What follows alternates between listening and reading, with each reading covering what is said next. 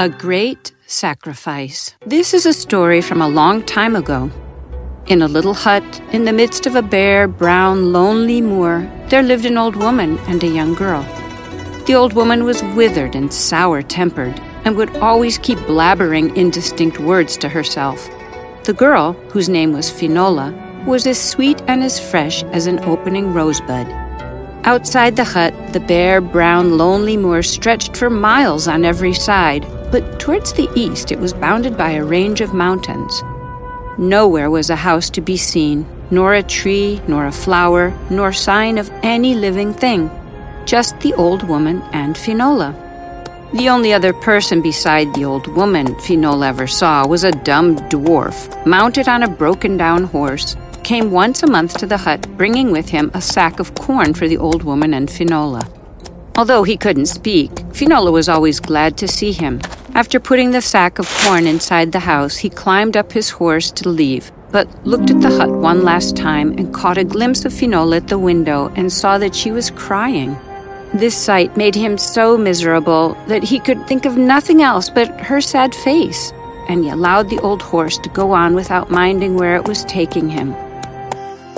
Presently he reached at the foot of a green hill where a voice suddenly startled him. It is time for you to come. Huh? The dwarf snapped out of his thoughts and saw that standing before him was a little man. Yes, littler than the dwarf himself. It's time for you to come, and you are wholeheartedly welcome. Get off your horse and come in with me, that I may touch your lips with the wand of speech. The wand of speech? Curious, the dwarf got down off his horse and followed the ferryman through a hole in the side of a green hill. And when they came out of the other side, the dwarf found himself in a splendid room as bright as day. Diamonds sparkled in the roof as stars sparkle in the sky when the night is without a cloud. Take a chair, and I will ring for the wand of speech.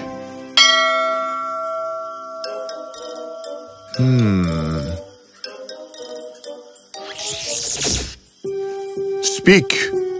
But I can speak. Who are you, O kind sir? Don't worry about me. Tell me, who are you? Well, I am... The dwarf stopped short, for it suddenly occurred to him that he didn't know who he was. He had no memory, no recollection of his past. I don't know. All I know is that I work for the king, and every month I have to deliver a bag of corn to a hut in the lonely moor. And there you fell in love with the beautiful maiden. Her name is Finola, and she is the most beautiful woman I have ever seen. But today, I saw her cry, and my heart aches. You are in love with her? I am. And would you do what it takes to make her happy? I would give my life. Well, listen carefully then. Finola is no ordinary girl. She is a princess, Princess Finola, who was banished to the lonely moor by the king, your master. He finished her father, who was the rightful king, and would have finished Finola too, only he was told by a sorceress that harming a little child would bring severe bad luck. Then what do I do? Banish her to the lonely moor, and I would fling a spell of enchantment over her so that she doesn't remember anything. Let her live there with my elder sister, who is also under the same spell and doesn't remember anything. And as for food, let them live on corn, which will be delivered to them every month. It is dangerous to send someone there. If word gets out... Don't worry, I have just the right person. Since you know it all, who am I? You will know at the right time. Now, will you break the spell of enchantment, no matter what it costs? Anything for her. Okay. Now listen carefully. The spell can be broken only by the right weapons. The golden spear and the silver shield are on the farther bank of the Mystic Lake in the island of the Western Seas. Bring them to the lonely moor, You will only have to strike the shield 3 times with the spear, and the silence of the moor will be broken forever. The spell of enchantment will be removed, and the princess will be free. I will set out at once. All the best." And saying so, the dwarf set out for the Mystic Lake. After traveling all the day, toiling up the steep crags and heathery passes, he reached the shore of the ocean. He was so tired after the long journey that he climbed off his horse and sat down to rest, when a giant eagle, whose wings were made of fire, emerged out of the water, and his eye sockets were dark and hollow. "How dare you come to my shore?" I need to reach the Mystic Lake. "Why do you want to go to the Mystic Lake?" Trembling, the dwarf told the giant eyeless eagle everything. A matter of love. Fine, you may use my waters to reach the island of the Mystic Lake, but you will have to pay a price. Anything? What do you want? Your eyes. The dwarf gulped a lump in his throat and took a step back when suddenly the face of Finola flashed before his mind. Anything for her. Fine, I take what you give. Your eyes now belong to me. And as it said those words, with a bright light, the dwarf's eye sockets turned dark and hollow, and the eagle now had the dwarf's eyes. You may now proceed. I can't see anything. How will I make it to the island? As still as darkness, and as bright as life can be. A sacrifice like that will take you where you want to be. And no sooner had he said those words, the wind twirled around the dwarf and carried him up into the air. The world transformed around the dwarf, which he couldn't see, and before he realized, he fell on the ground and passed out. There he lay unconscious until the sun set and then rose again. And then he opened his eyes, and the blue sky greeted him with its bright light. I can see? And as he turned, he saw a silver shield, bright as the sun, resting against the golden spear standing upright in the ground. The dwarf jumped off, and running towards the shield, he saw himself as if in a looking glass. He was no longer a dwarf, but a gallant knight.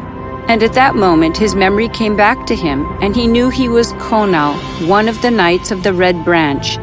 And he remembered how the spell of memory loss, dumbness, and deformity had been cast upon him by the sorceress whose love he had turned down. Slinging his shield upon his left arm, he plucked the spear from the ground, and no sooner had he done that, the world around him transformed once more, and he was now at the shore of the ocean where his horse, a majestic stallion called Blazer, waited for him. Blazer, my boy! Let's go!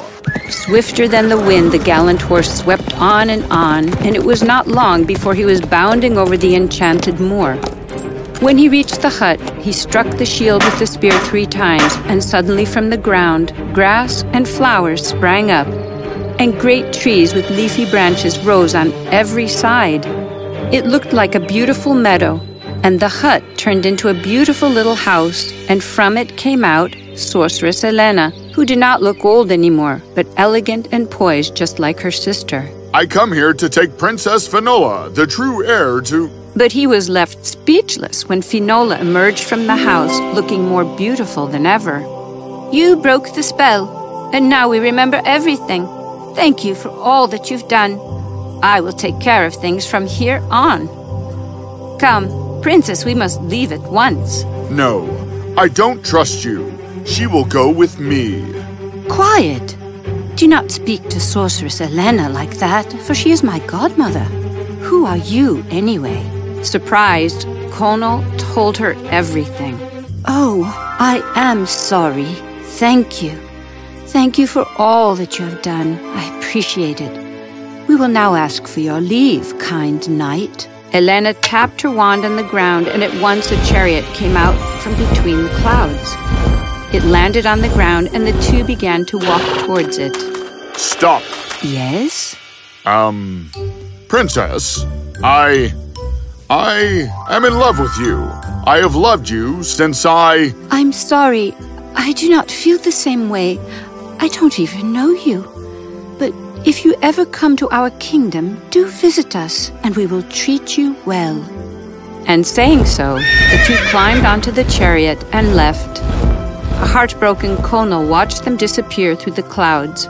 Tears rolled out of his eyes when suddenly he heard the sound of the ferryman. Conall, you have done good. In fact, very well. Sorceress Elena is a powerful sorceress. Don't worry.